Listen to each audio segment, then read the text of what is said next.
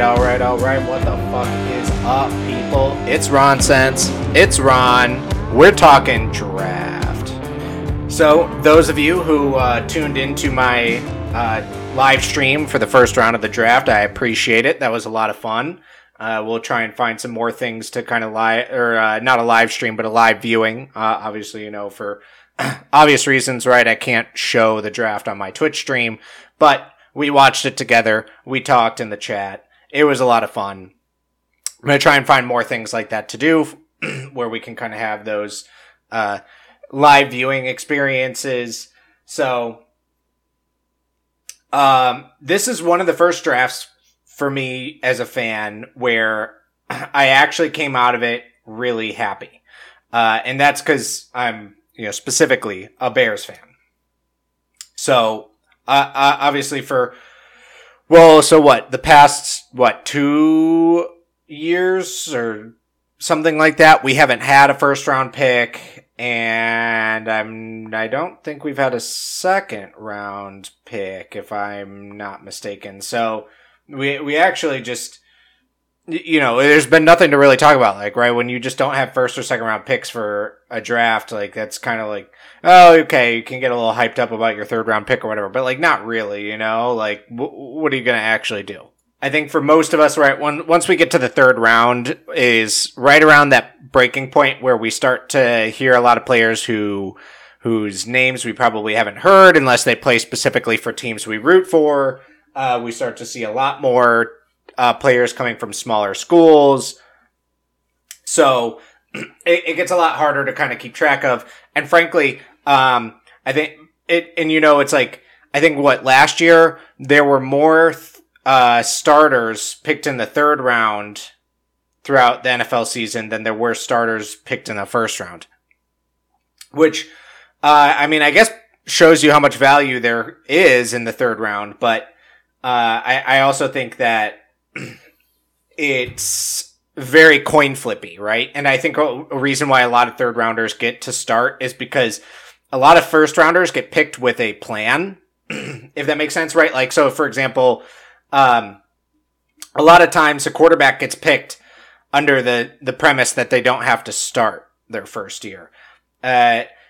So obviously that can affect things. And then you get other first rounders where usually maybe they do start, like basically every other position except for maybe tackle. Sometimes tackles, I think, may not start as maybe the only other position where, like, sometimes they don't maybe start, but otherwise I guess everyone in here is, like, supposed to, but it's also just really difficult because, like, people get hurt and people don't play as well as you expect them to in their first year, and in certain positions you just basically can't have that, especially when they're the person who they're supposed to replace is playing better than them at this juncture, for example.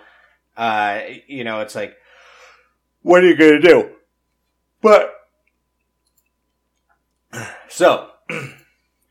as a Bears fan, sorry, I got distracted here. I'm not sick, but I've got a little scratchy throat. I don't know. I'm not sure what that's about. But anyway, so, like, when I talk too much, is like my throat starts to dry out. Like, maybe I got to drink some more water or something. But I drank a good amount of water today. Anyways, so the first round was pretty wild. I think there was certainly plenty of the obvious picks, right? 1, 2, very obvious. Trevor Lawrence, Zach Wilson.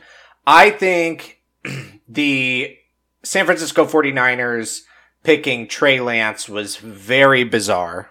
I don't see it at all. I'm sure, like, yeah, Trey Lance has upside, but he went to North Dakota State, which I know is sort of like, obviously the premier of D1 AA, but obviously we've seen the Carson Wentz experiment start to play out, and sure, like, he was pretty good his first year, and I guess he was his second year or something like that when they won the Super Bowl. He was, like, on an MVP pace until he got hurt. But then he's, like, very much fallen off since. And so I think that there's a real possibility. And I guess, we'll kind of see, now that I forget where is he at now, because he's not on the Eagles anymore. He is on the Colts. That's right. So yeah, he's on the Colts. So we'll see how the Colts handle this, right? Because obviously the Colts were, a competitive team with Phillip Rivers, but I'm not certain that we can say for sure that Phillip Rivers last year was worse than Carson Wentz. So we're going to have to see how that plays out. I guess time will kind of tell on that one, right? Is sort of like,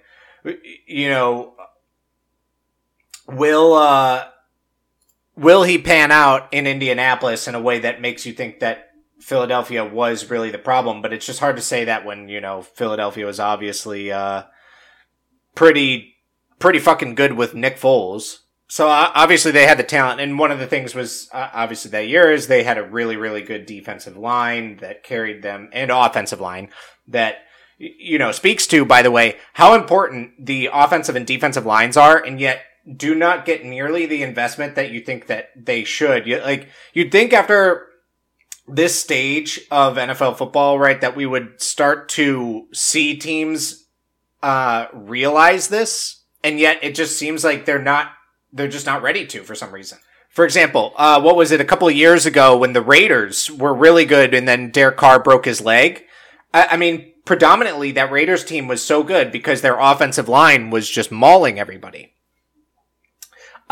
Similarly, earlier on, Dak Prescott had so much early success in part because that Dallas Cowboys offensive line was so oppressive. And so we've seen these examples of teams who are sort of like quote unquote overperforming based on what we typically analyze, right? Which is like who's the quarterback, who's their skill position players, and who's like their edge rushers and maybe corners under certain circumstances, right? But we don't pay attention to how much offensive and defensive line play a role. We've started to a little bit more with defensive line, right? Because of edge rushers and the theory of getting to the quarterback with 4, because if you don't have to blitz, that gives you so much more. I don't know if I just hit my microphone. That was weird. We have realized that if you don't blitz, that gives you an extra man in coverage. Clearly, that's an advantage when it comes to the passing game. So we're starting to see more of this, valuing of the defensive line, but the offensive line still seems to get very, very little value, which is kind of surprising because I'm not sure that like the numbers would bear this out, but if I were to guess, I would guess that the next most drafted position over the course of, NFL history when it comes to first round picks is, right after quarterback is probably left tackle. I'm sure there's that may not actually end up being like, there's possibly something else, right? Like maybe receiver or like linebacker or something like that that's kind of in there, or like especially like lately defensive end. But it would not surprise me if left tackle was the second most, or at least in the top 5.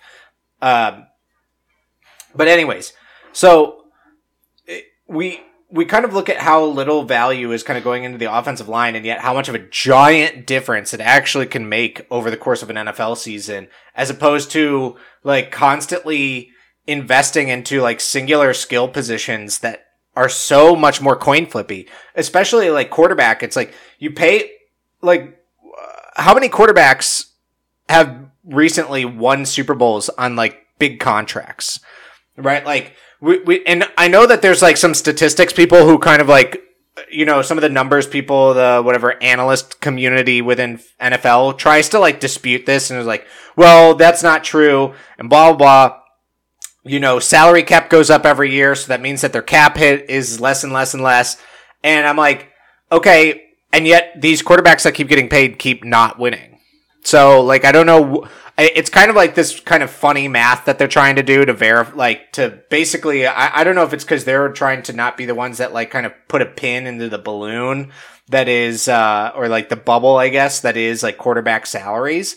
But at some point here, people are going to have to start to recognize a little bit more often that like getting a quarterback on a rookie deal is going to give you so much more room to be better elsewhere. And then if you're just getting like average play out of a rookie quarterback, in a lot of cases, that could be enough. And then if you're getting above average play out of your rookie quarterback, then you have like very legitimate, or rookie contract quarterback, I should say. It doesn't have to be their first year, but whatever, in their first 4 years, right? Because you get 3 years and then the team option. So within the first 4 years, if you can put a team together that performs while your quarterback is average at least, and maybe above average, then like seems to be the sweet spot for where like you can get legitimate winning formula, right? Because even if we look at Tom Brady, right? Tom Brady's deal is not that expensive.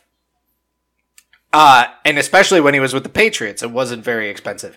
And then, you know, who else, right? So you had Carson Wentz on his rookie contract at the time, and then Nick Foles was a backup.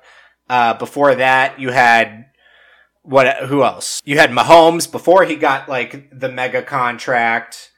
And then on the other side of things, right? The last time the Patriots won, it was against the Rams, in which Jared Goff was on that cheap contract. You had that Eagles team, and again the Patriots on the other side with Tom Brady on a pretty favorable contract. The Patriots against the Falcons, that was one of the cases where you actually had like quite a bit of money invested into Matt Ryan, where a team got there. Then before that, it was the Broncos Panthers. I think Cam Newton was on a pretty rich deal. But I don't think he was on like a near record breaking sort of, cause like nowadays, right, it's like basically every quarterback that signs is breaking the record. And then on the other case, you had the Broncos with Peyton Manning, where he was like on his last legs. I don't know exactly how much that contract was, but it was certainly not like a crazy contract. And then you had the Patriots Seahawks, Russell Wilson on a rookie deal, Tom Brady on a player friendly deal.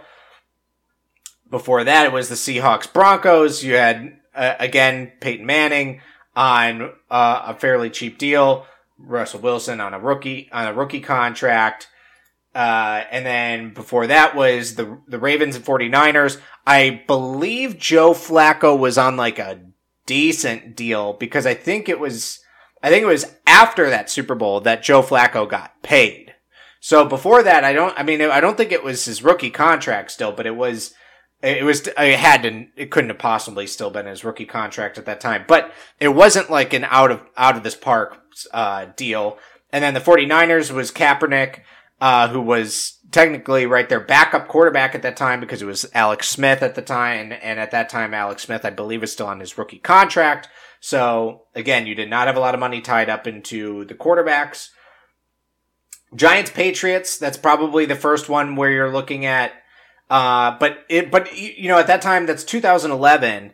And I think that, you know, I don't know I just don't recall what quarterback contracts looked like at that time. I would have to do some more digging to kind of see like, what did that actually look like at that time? Cause I mean, obviously these were two big quarterbacks, and I think this was probably around a time period where Tom Brady was still getting like bigger quarterback contracts, and Eli Manning, I'm sure, had a good contract.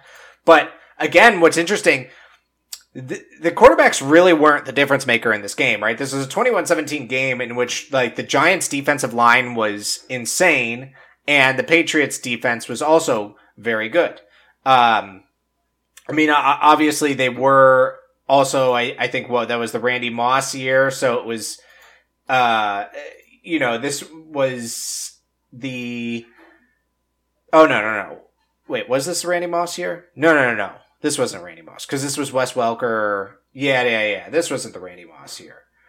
Right, because the first one was the Randy Moss year, where they where they were undefeated going into it. So, okay.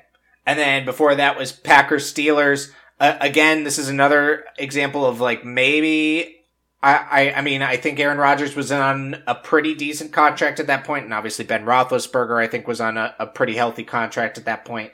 But again, so if we're looking at that, and let's say that's the last time that we saw like two very high, like quarterbacks at very high pay ranges for the time winning, or both in the Super Bowl at the same time, and one of them winning.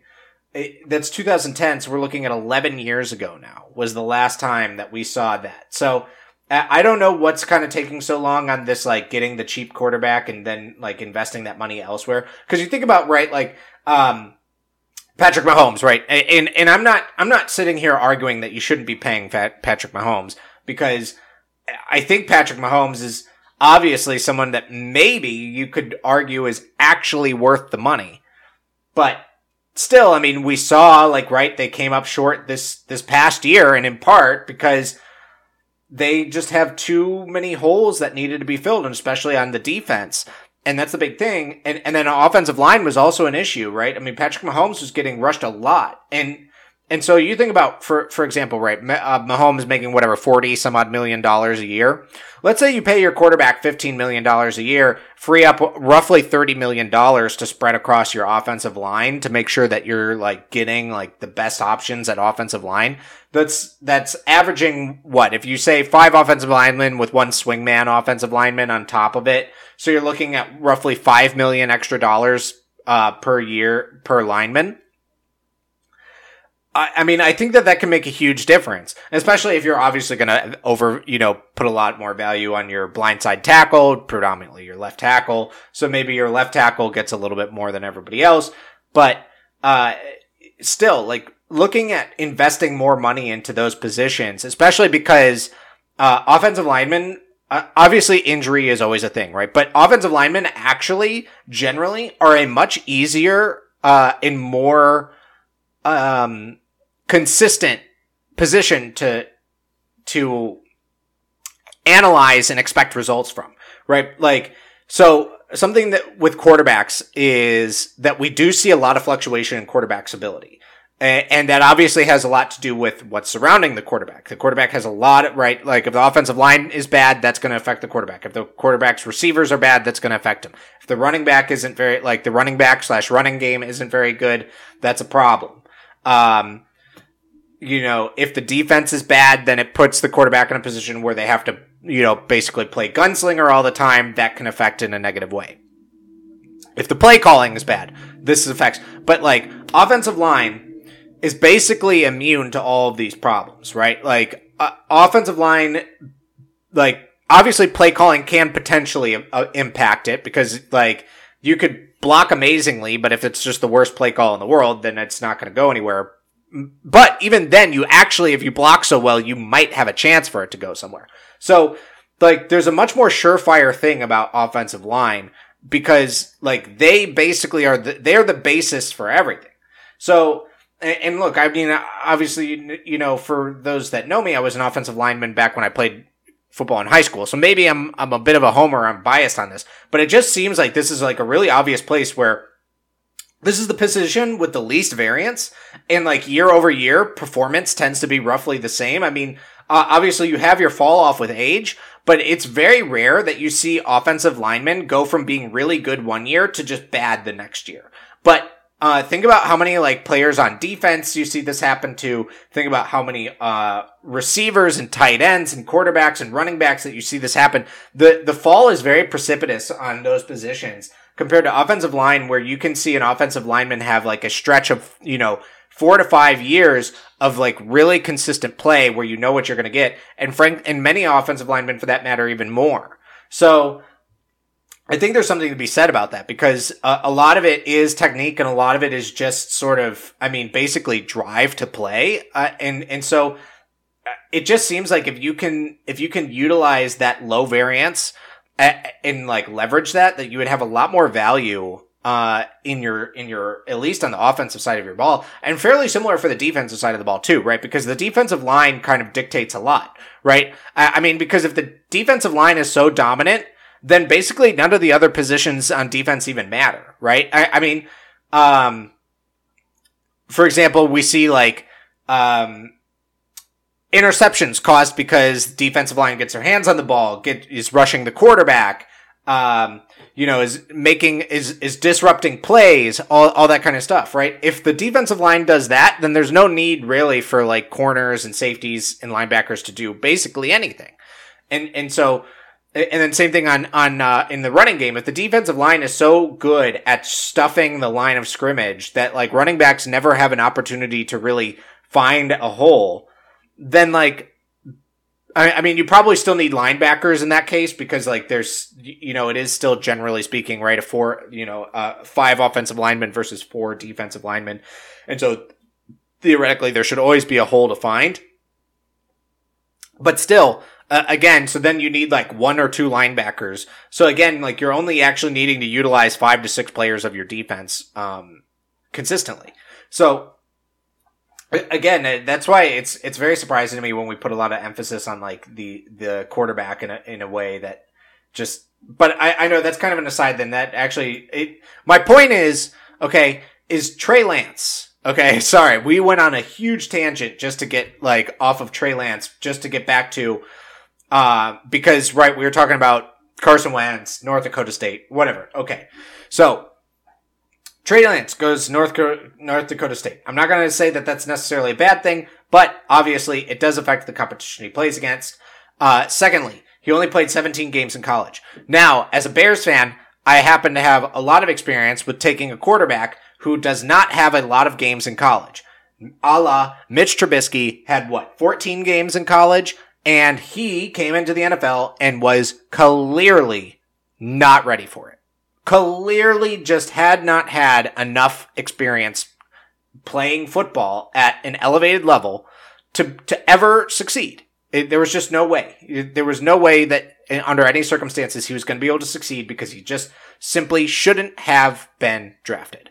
And I'm not saying this like that he was an NFL talent in terms of like his athleticism and whatnot, but he should have stayed in college at least 1 more year. Because you just cannot tell me that playing 14, 17 games of college football is adequately going to prepare you for the quarterback position. Okay? Like other positions, yes, but quarterback, no. Because quarterback needs too much, like there's too much that has to do on the mental side of quarterback that requires like reps and firsthand experience that like you cannot just can't just fabricate it, right? Like if you look at, generally speaking, all of the successful quarterbacks in the league, look at how many games they played in college prior to being drafted, right? Like, and so you can make some sort of argument of like chicken and the egg, right? Because if they were so good that like, if they were so good, then obviously, they would be playing more games in college. And then vice versa. If they weren't that good, then maybe they wouldn't have played as many games in college. And that should kind of get you to the same level of logic. But, I look at 17 games. I'm like, out of all the quarterbacks, because I'm not saying that necessarily Mac Jones. Well, I do think that, Justin Fields certainly has a good argument for being ahead of Trey Lance. And I think that Mac Jones probably does too. Although, like, I get it. If like maybe you're sort of like, are they really going to be better than Trey Lance? But at least you have a lot more to work with to decide that. Versus like, this is just such a risk on Trey Lance, and I just don't see the reason to take that level of risk, right? Especially with the 3rd pick. Like if you're set on Trey Lance, I think you can easily trade down and get him, which is like important because you had leverage to do that because look who gets drafted immediately after, right? Kyle Pitts, Jamar Chase, Jalen Waddle, Penei Sewell.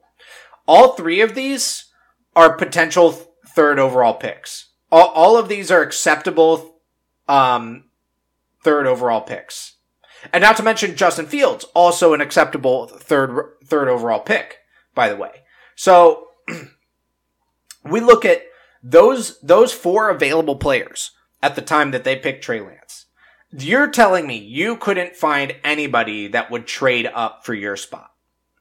Like, you couldn't find someone who would trade up. You couldn't have someone trade up from 7, from 8, from 9, from 10, whatever.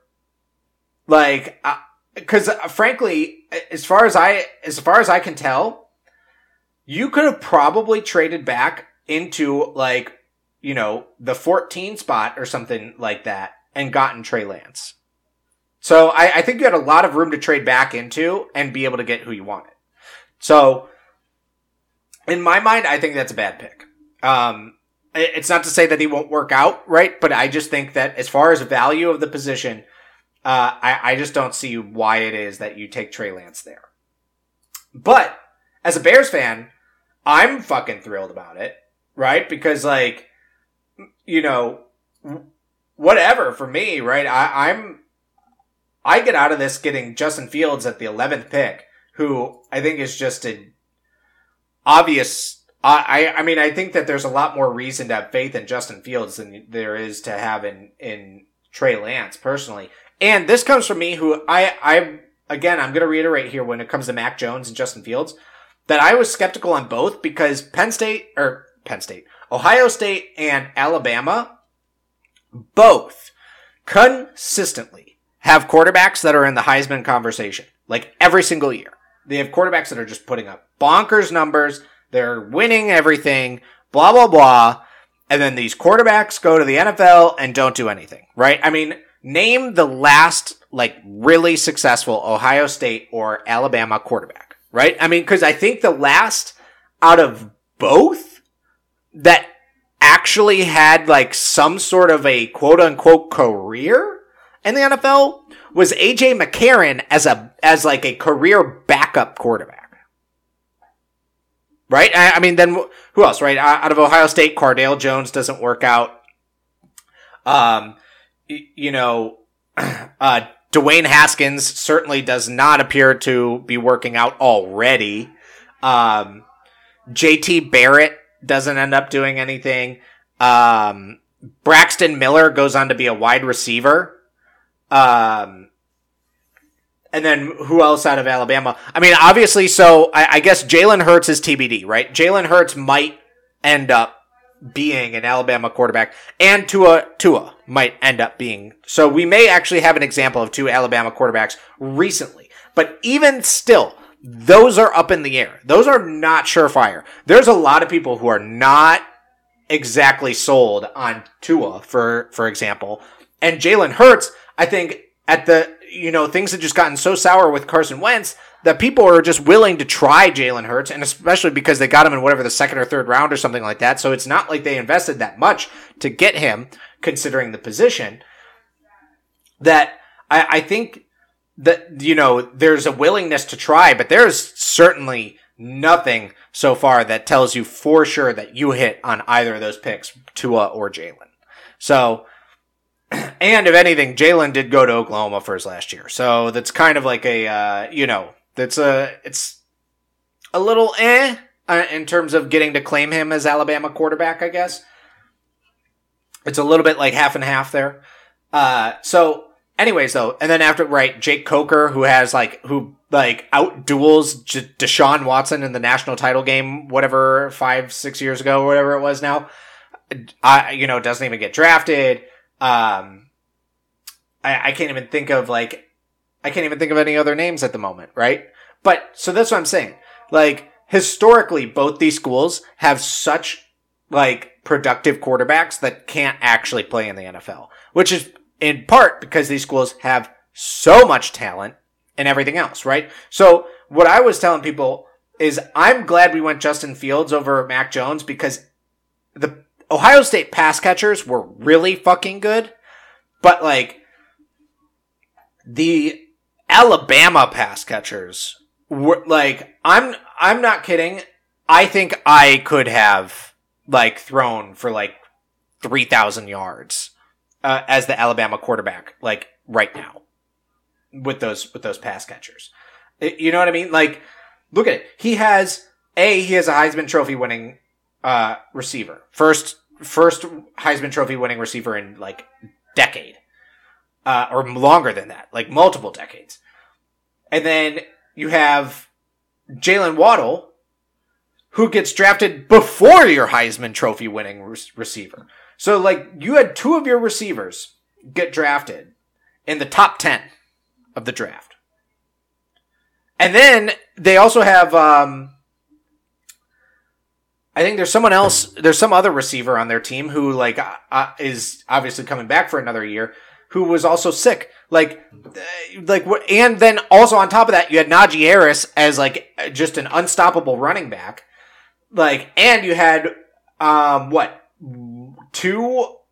one or two of your, I guess it was just one offensive lineman who was reached for sure. Like they reached for Alex Leatherwood. I think the Raiders did, but you still had a first round pick offensive lineman. Also, you know, even if you say he's going to get picked where like people projected him, say second round pick offensive lineman, you still have like a very talented, and I think there was, you know, some offensive linemen from that team that went in like the second and third-ish round, if I recall correctly. So, I mean, it's you had a very stacked team around you, like to a degree that it's like really hard to tell like how good actually were you at quarterback. That being said, of course, the Patriots get him, and who knows what the fuck's going to happen there. But anyways, right? So back to my point of, I'm much happier that the Bears went with Justin Fields. I think that is a much more likely pick to work out as compared to Mac Jones. I know that we traded a lot to get up to that spot, but I think that it was the right move because it was the obvious thing we needed to try. We obviously needed to try and go quarterback. So we give up a lot to go up the 9 spots. But Justin Fields has already fallen to a point that's ridiculous, right? 11th pick is pretty crazy for Justin Fields. In my opinion, I think at the very least, he's got to be top 10, right? Under all circumstances, I think that he's a top 10 pick. Of course, it also matters about, like, what do you need? And you could have argued that the Lions could have tried to draft a quarterback. You certainly could have argued that the Broncos should have drafted a quarterback, but there was also this stuff about possibly Aaron Rodgers is going to the Broncos, and frankly, I'm not so certain that that's not off the table yet because the Broncos did not go like quarterback at all in a very bizarre, like they go Patrick Surtain, who is an insanely good cornerback, but like out of all the positions that the Broncos needed, like for in terms of like improving, corner had to be on the lower end of like needs for that team.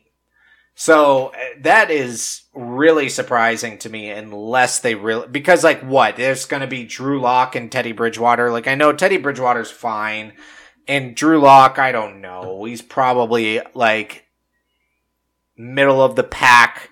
Not, and I don't even mean middle of the pack starter. I mean middle of the pack, like including backups across the league. Like he's probably okay. Like, as something that will not really ever do anything for you other than just not absolutely terrible. So what are you doing? What are you doing with this Broncos team? Like, when those are going to be your 2 quarterbacks, right? Like, you still have some really talented players on defense. You have some very talented receivers and you have, like, you know, you have a little bit, you definitely have some talent also in the running back position. So like there are players on this team. And then it's just like, but then if you just like literally, I mean, all of a sudden if Aaron Rodgers is on the Broncos, like that team's contending, right? I mean, obviously they're going to be in the same division as the Chiefs. And so that's pretty crazy. As well as the Chargers, for that matter, who are like not to be trifled with either. I don't think. I think that team is really on the like. The Chargers are a team that were so much better than their record, and frankly, that was good for them to be that way, right? Because then at the 13th pick, they get the next best tackle on the board, in Rashawn Slater, and that's like exactly what they needed. And so, you know. I just think that I don't know what the Broncos are doing there. And, you know, and then with the Panthers, you could argue, should they have picked a quarterback? Maybe. I mean, but, you know, for the moment, they're going to try the Sam Darnold experiment, and that's fine. That's reasonable. So, yeah, I mean, you look at it, and there's a couple picks here who, like, there's two picks for sure that you look at, and they're like, you guys could have definitely gone quarterback. Because, like, right, Lions with Jared Goff, and then the Broncos situation. So, and frankly, the Falcons. I think could have gone. I was saying this in the live stream. Like, I understand that Kyle Pitts, like, probably at that point is just the best player on the board. But name me a game last season where the Falcons lost because of pass catching. Right? Like, I know Julio Jones is getting older. But you still have Julio Jones. You have Calvin Ridley. Hayden Hurst is fine. I'm pretty sure he's still there. I'm not positive. But he was adequate tight end. I'm not saying that obviously Kyle Pitts is not obviously much better than Hayden Hurst. But is the gap between what you get out of Kyle Pitts and Hayden Hurst bigger than the gap that you have in a lot of other places? Like, including offensive line, literally everything on defense. Literally everything. Every position on that defense is bad except for, like, what's his face, the edge rusher from Clemson. I can't remember his name. But, like, other than that, like, you need linebackers, you need corners, you need safeties. Like, and you could definitely do with more offensive linemen, like, as well.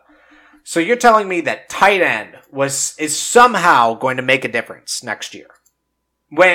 And like, obviously by picking tight end, right, you're saying we're committed to Matt Ryan, whose window is narrow. And so, like, but it's like, okay, if you pick one of the quarterbacks, then, like, okay, you're still committed to Matt Ryan, but, like, how many years does Matt Ryan have left? I just don't get this, like, this whole thing. There's no shame in the idea that, like, they pick your replacement, like, so that your replacement can, like, I don't know how many years are left in Matt Ryan's contract. I think it's, like, 2 or 3. Let's see if we can find it really quick here.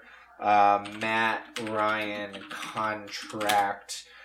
How many more years does he have? Spotrac. Okay, let's see.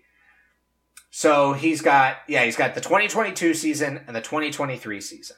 Okay? So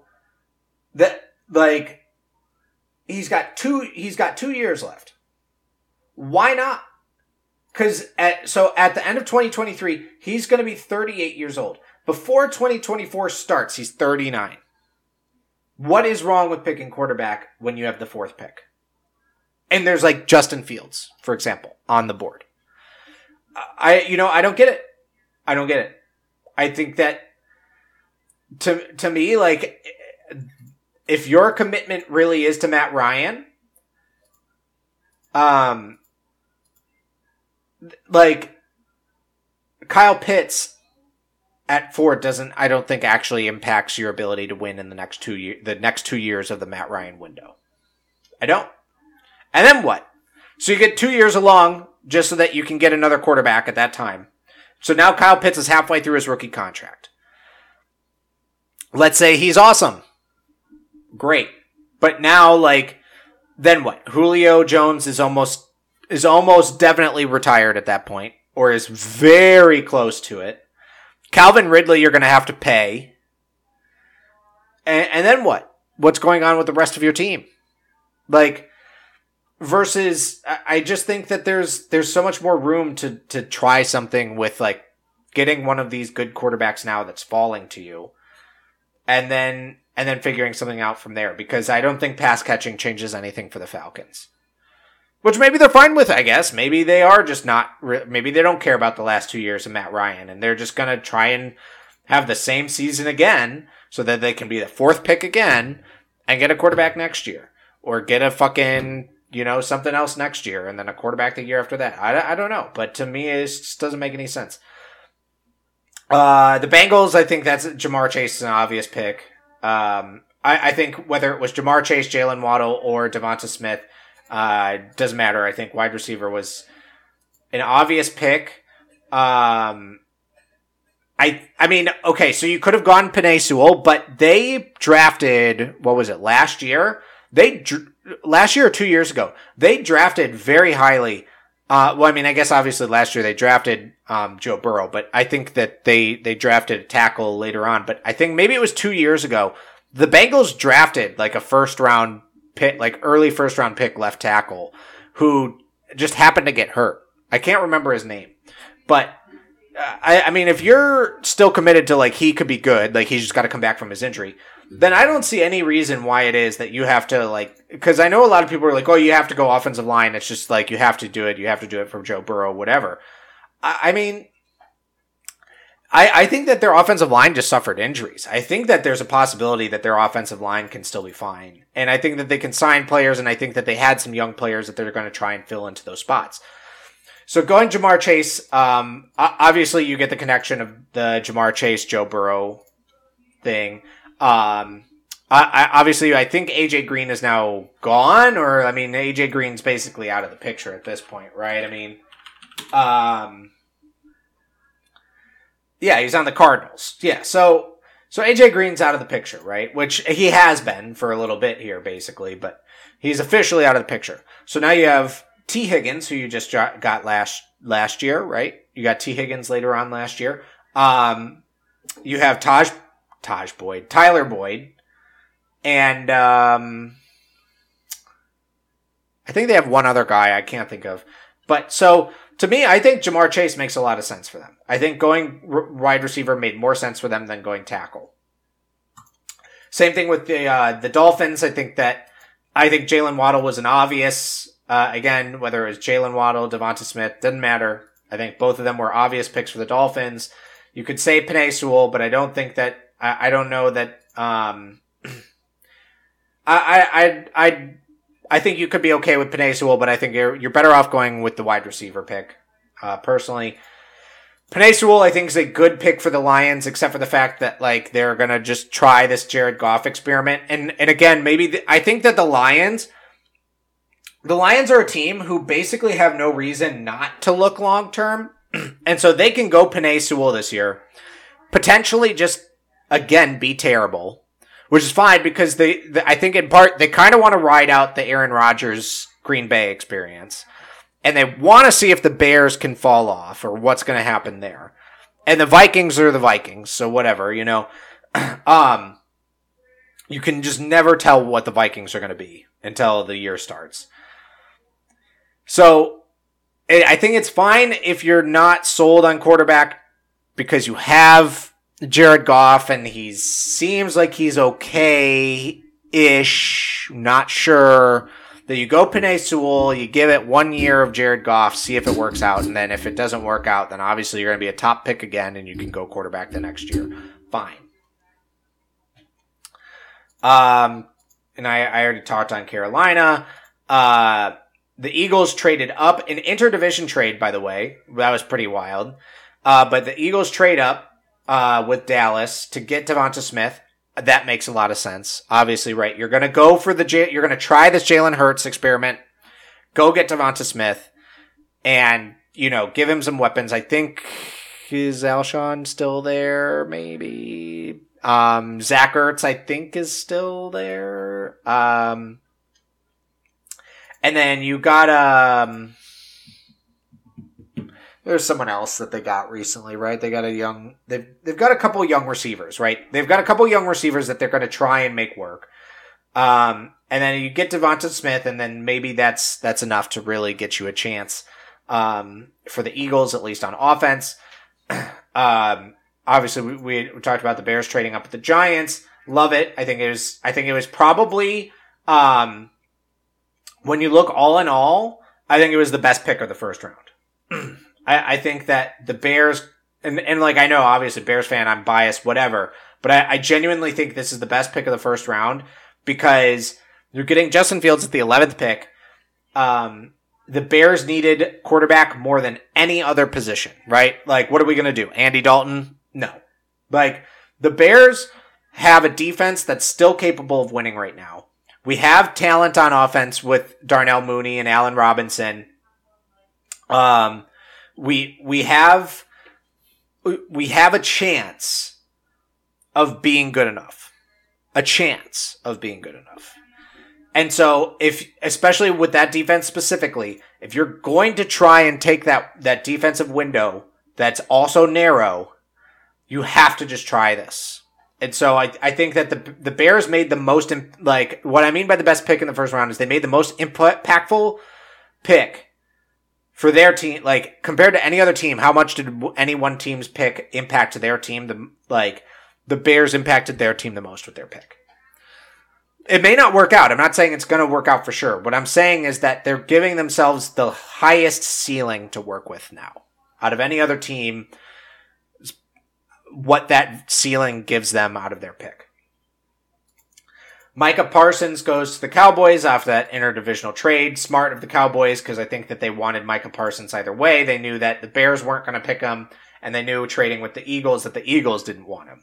So I think you trade back a little bit, get a little bit some value back. You get Micah Parsons.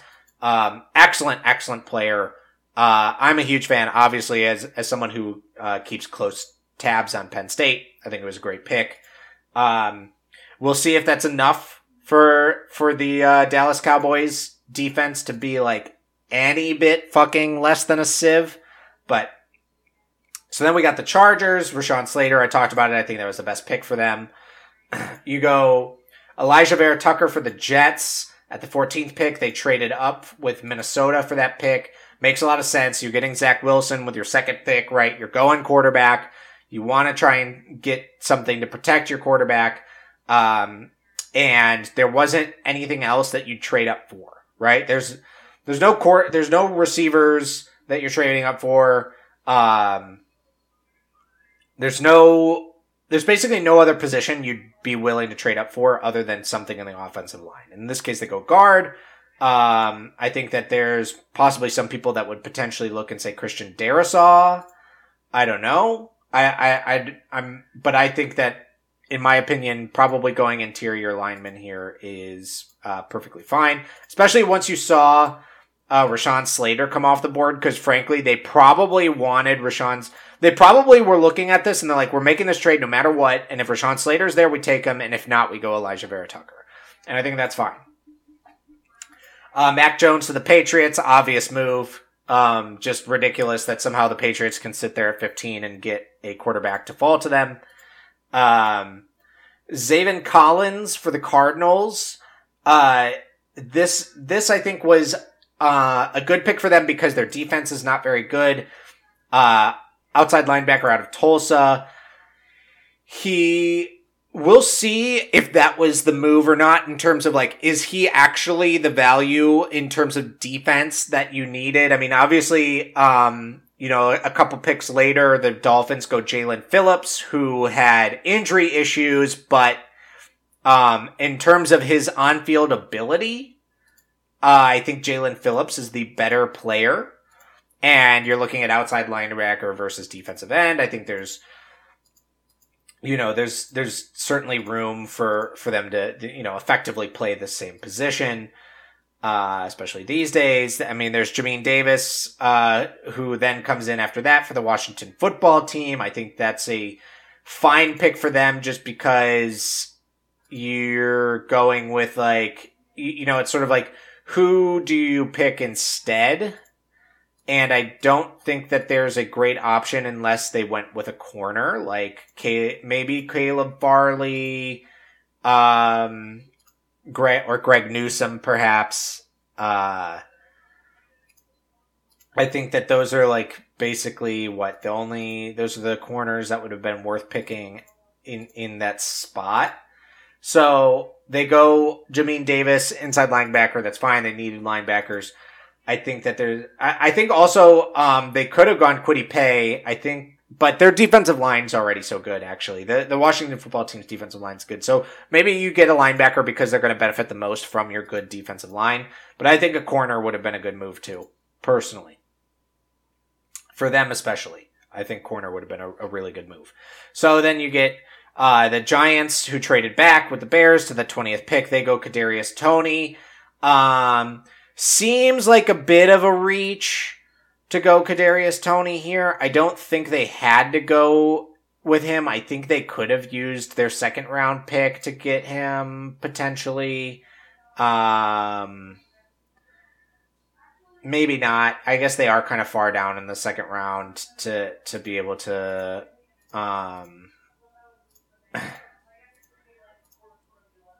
trying to look here. Well, I mean, I guess, yeah, because the Giants, didn't the Giants trade with the Dolphins? Isn't that right? So the Giants maybe didn't have... I'm trying to think. I'm trying to recall how this worked exactly. But anyways, right, so the Giants... Yeah, because I think they traded back with the Dolphins at that point. So the Giants could have at the pick that they had, but then they traded back, so maybe they get the value out of that. I don't know. I think that they could have gone something else. I think receiver's fine for them, but I don't know that receiver is necessarily like that big of a difference for them. Like, I know they're still trying with Daniel Jones.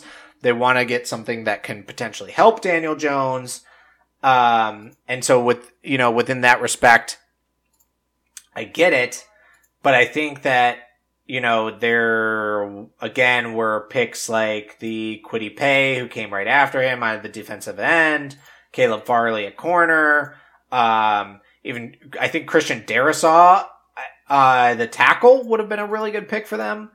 I think that those all would have been better picks for the Giants, to be honest. So then right after that, you get Kwity Paye, defensive end from Michigan, goes to the Colts. And I know people were very high on him. I don't recall exactly why it was that he fell. But I think that that's a good pick for the Colts. Although the Colts are kind of just like stacking on top of their already good defense. But again, I think this is a question of like, unless you trade back, what else do you do?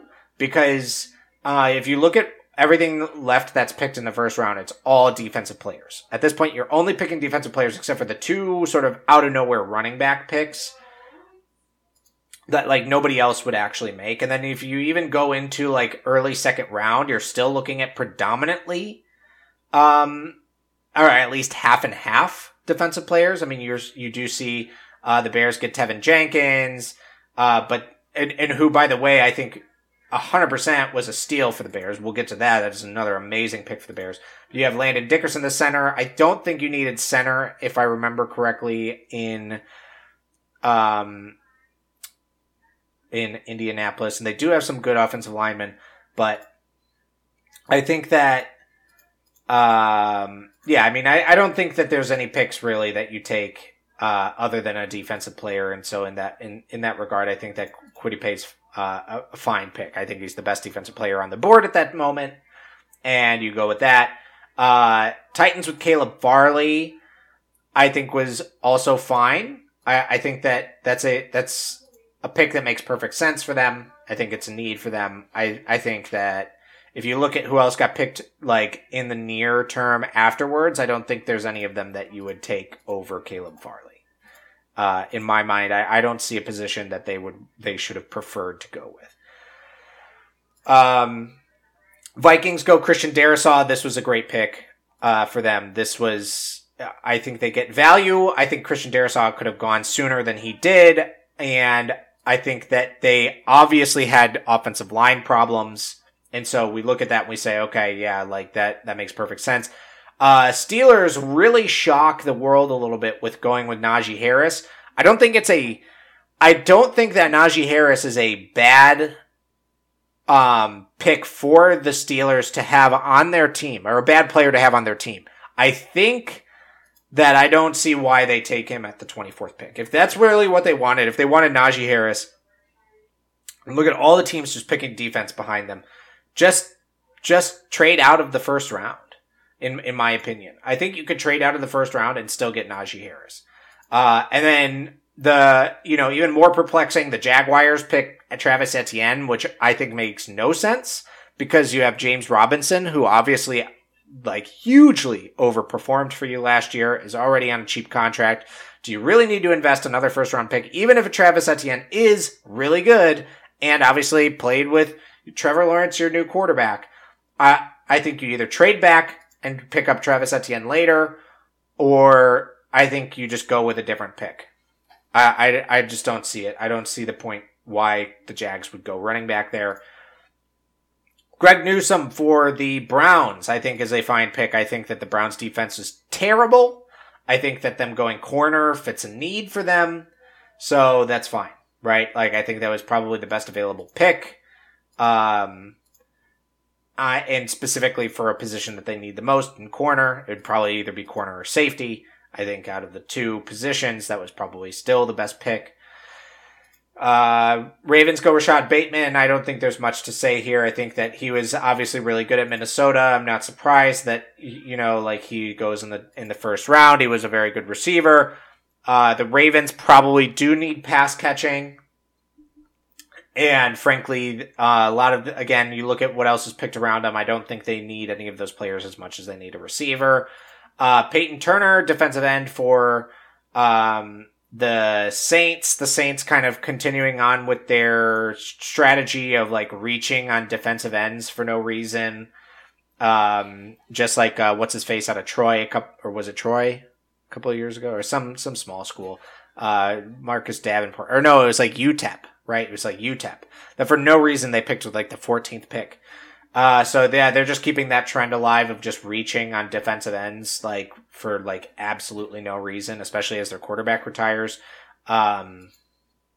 It's just, I know they have Jameis Winston, and I think actually the Saints are going to be good with Jameis Winston, but I just don't see how this helps them. I think that you could go. I think you'd be better off with basically anything else, and frankly, just trading out of the round would be fine. Eric Stokes, cornerback to the Packers. I think that's fine because you have Jair Alexander already, who's been insanely good. I think they still have Kevin King, but maybe not. I think that he mainly plays nickel, if I recall correctly. So you get Eric Stokes, who is another long and impressive corner out of Georgia. I think that pairs well with Jair Alexander. I think it makes a lot of sense for the Packers to look at that and say, yes, we can get a good cornerback pairing together that could potentially lead to our defense being extremely difficult to deal with, especially when you look at, a little bit of gamesmanship, right? If they play in the NFC North, where right now, you're going to have a rookie quarterback in the Bears. So there's the possibility of abusing that, right? The rookie quarterback's going to have some growing pains. You have Jared Goff for the Lions. So the Lions are looking like it's very possible to abuse their offense. And then you have the Vikings, whose offense is very run heavy. And while they sometimes have good nights on passing, it's not really so if you get ahead of them and then you force them to pass, again, you might be able to abuse the Vikings offense. So you look at that and you say, okay, well, let's invest in defense. And because that gives us the best chance out of, right, you're going to play 6 games against your division. That's pretty solid as far as positioning yourself from playoff schedule later of getting ahead of your division and all that. Right. So, Miami, Greg Rousseau, I think is fine again. So they go 2 defensive ends in the first round. I think that's fine. Obviously, the Miami defense actually kind of outperformed last year. And you get 2 now edge rushers to potentially help sort of create some sort of disruption over there. And so I think that, maybe that's a good pick.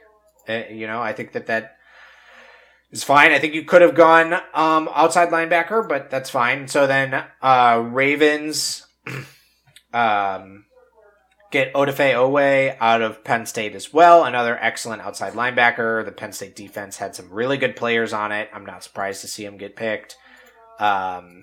Somewhat surprised maybe in the first round, but not super surprised, especially with it towards the end here, how many defensive players are coming off the board. And I think these teams start to get a little bit of,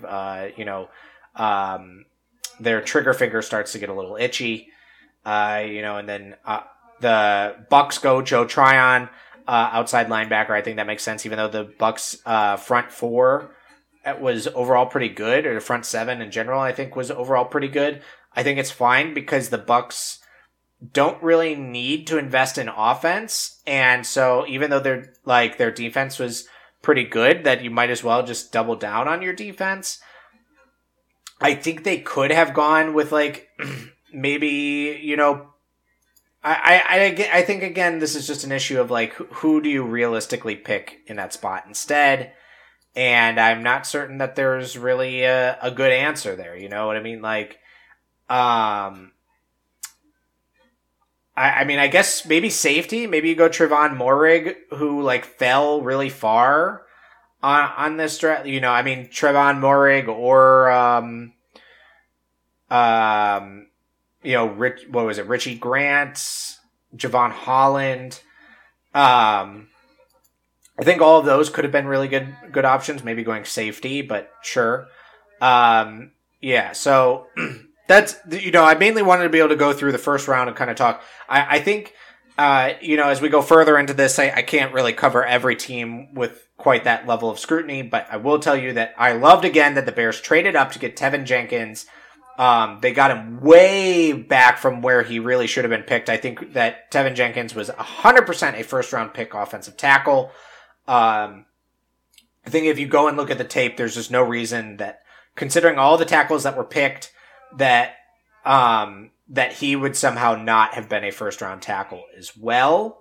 So in my mind, I think that they really like, I think they really fucking stole the show on this. And so I'm definitely very thrilled with the fact that they would,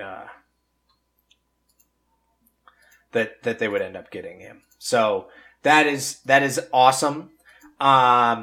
Any other, I think the only other, so the Raiders kind of made up for themselves and picked that Trevon Moehrig in the second round, who I think he fell way too far as a safety, especially with how well he was rated and how well he played at TCU.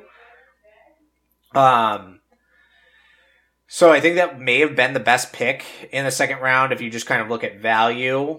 But I think the Bears actually contend again on that. And then, otherwise, I think the Giants actually getting Azeez Ojulari out of Georgia was also an amazing pick for them. They got him. I think they got a really good value on him. And I think that they needed that position. So I think that works really well for them, that they get value, and especially value at a position that they really desperately needed. Pat Freiermuth coming out of Penn State for the Steelers. I think that was a great pick for the Steelers. I'm pissed. I was hoping that the Bears could get him. I was hoping that somehow we would potentially, you know, kind of at some point catch him later. Because obviously I'm happy with the Tevin Jenkins pick. So obviously we're out on there, and I think we were out in the third round. I don't think we had a pick in the third round because of the trade, but I thought maybe there was a world in which he falls to the fourth round. Although we didn't have a fourth round pick either. That's right, because we traded it as a part of getting that second round pick.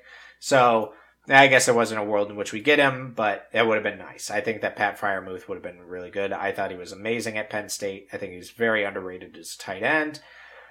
You saw Kyle Trask get picked by the Buccaneers at the end of the second round. I think that makes sense, obviously, for them to try and just take a late round, sort of not a late flyer, but as far as quarterbacks go, kind of a late flyer, end of the second round, and give it a go. Third round, I don't think that we saw a lot of craziness, I would say. I think that a lot of teams, so for example here, right, in the third round, we see that the Falcons pick the offensive tackle out of Michigan, Jalen Mayfield, who I think they reached on in the third round when they had they had all of the offensive tackles available for them in the first round. So to me, that's just one of those picks that doesn't make any sense. That why pick a tackle in, because again, it's sort of in the second round, they could have gone, they could have gone, it doesn't make any sense. Why pick that tackle in the third round? To me, I don't see what their thinking is there. The Raiders basically picked their entire starting defense for the rest of this draft, right? I mean, they have 2 third-round picks. They pick an outside linebacker and a safety.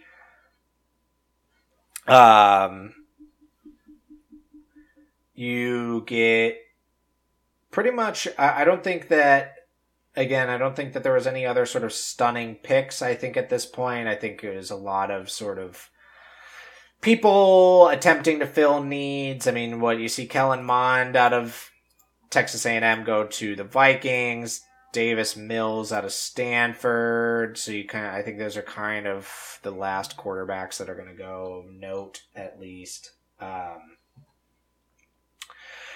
So otherwise, I don't think anybody filled any sort of need that specifically you say wow, that third round pick, other than maybe the Raiders. The Dolphins picking Hunter Long, the tight end, in the third round, I think makes no sense. They still have Mike Gesicki. I think Mike Gesicki's been really good for them, and he's been underutilized by them. I think that comparatively, things you could have picked instead, right? If you really wanted to go, I think you could have gone Wyatt Davis, the guard out of Ohio State. I think that would have been a good pick. I think Kendrick Green, the center out of Illinois, respect, hail to the Illini, going to the Steelers after them. I think that those are both possibilities. I think going something that I think an offensive lineman in the third round would have just been an objectively better pick for them. I don't think that they get anything out of going tight end there. They even could have gone Trey Sermon, the Ohio State running back. I think that would have given them more value. Monty Rice, the inside linebacker. Spencer Brown, I think, would have been another. Again, these are all people who came after them. Ben Cleveland. All these offensive linemen that are coming out. I think that all of them, Quinn Miners, again, these offensive linemen, I think all of them were better picks for the Dolphins. So to me, I don't see what the Dolphins are doing there. Washington football team picks a wide receiver, Dyami Brown. I think Dyami Brown was fine, but I think that Washington football team had other positions that they could have gone to.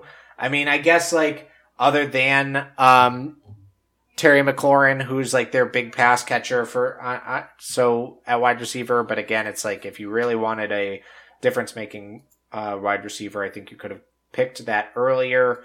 But I guess their offensive and defensive lines are fine, so maybe that's not such a bad pick. That's okay. The Packers going with Amari Rodgers. Sure, it's fine. I don't think that I don't think wide receiver was really a need for them. I think that they could have gone a different route. I think they could have gone with, they could have gone with a Patrick Jones, the defensive end out of Pittsburgh.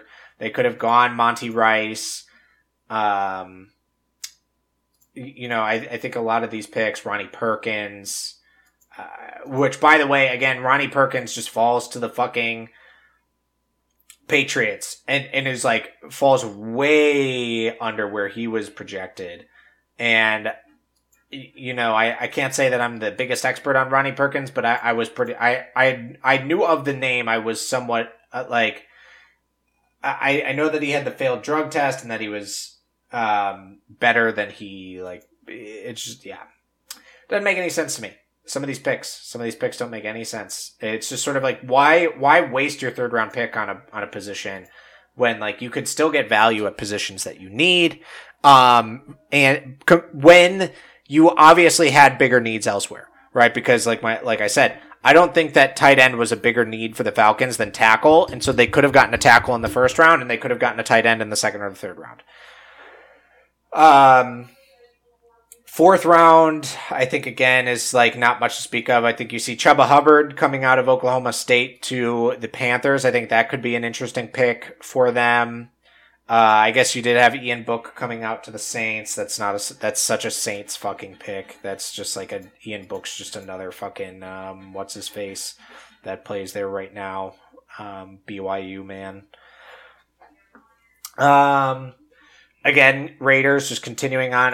They draft another safety. I mean, they're just drafting their entire fucking defense, which makes sense. I mean, their defense was fucking terrible, but otherwise, I don't think you see. I mean, you see also the Giants after the first round have been drafting a lot of defensive players. again here, right? So you see that the Falcons traded with Denver to end up taking a center in the 4th round, but there was a better center available in the 2nd round when they went with a safety that like they, it's like, well, I guess it wasn't available at that point. Landon Dickerson had already been taken, but I don't know. See, I hate to just shit on them, but I just don't see why they were doing what they were doing with their picks. The Bears take Larry Borum out of Missouri. I think this was another great pick for them. I think some people maybe consider it a reach. Maybe some people are talking about his lateral ability. But it sounds like he can move to guard pretty easily, or he'll be the right tackle. So I think that us getting just 2, monster young tackles is huge for us. I think it was a big need.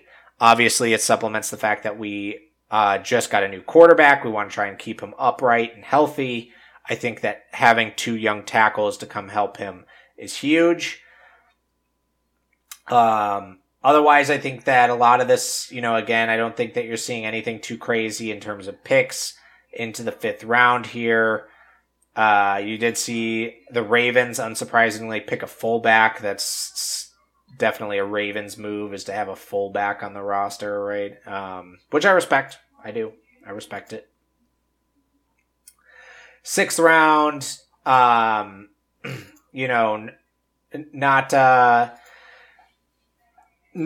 not too much going on here, right? Again, it's sort of like one of those things. It's just, everyone's kind of taking flyers, but the Bears actually did have 3 picks in the 6th round, and we took Khalil Herbert, the running back. I think that that's fine. I think always taking a late round flying pick on the running back is fine, because you can get so much value out of these low pick, and undrafted free agent running backs. And, if anything happens, like, there's just no reason not, I think, like, there's no reason not to try and take a chance here on running back at this point.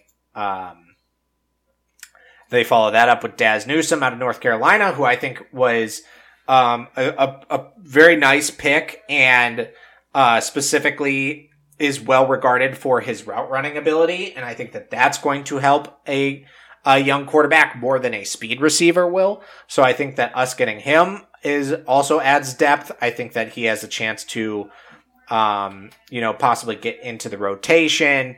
And then obviously we already have Darnell Mooney and Allen Robinson, who will largely be taking those sort of X and Y spots, or X and Z spots, I believe it is. So I think that there's a world in which Daz Newsome can come in like 3 and 4 receiver sets. And then we get Thomas Graham, cornerback out of Oregon. I think it's worth the shot, right? Like, our corner isn't a huge need for us, but what else is actually really on the board? And like, we can kind of see, hey, like, maybe he turns out to be a pretty good player, and if not, he can possibly be a very serviceable backup. And then 7th round, we get Kiris Tonga, defensive tackle out of BYU. Again, this is a massive nose tackle, right? 6'2", 325. I think that there's certain packages in which he fits really well. I think always having D-tackle depth is really good, because, it gets very exhausting taking double teams all the time. So I think it's very reasonable to have depth there so that you can just get him in the rotation. Even if he's only going to play maybe 10 snaps a game, for example, that's something. And again, what else was on the board afterwards? Not a whole lot to speak of. I don't think anything that, like, necessarily you're like, oh, damn, we should have gotten them instead. So it's worth the shot. See if we can get some value out of it. And so overall, very good draft for the Bears. I'm very happy with it. If you think I missed any picks that you were excited about that I didn't talk about for whatever your team is, let me know. Obviously, this is kind of a short kind of rundown. Like I said, I was only going to run through the 1st round picks, be somewhat less intense on the 2nd and 3rd round picks, and then really sort of just spotty on the 4th through 7th, because it's too much for one man to go through at a time like this. So appreciate y'all tuning in.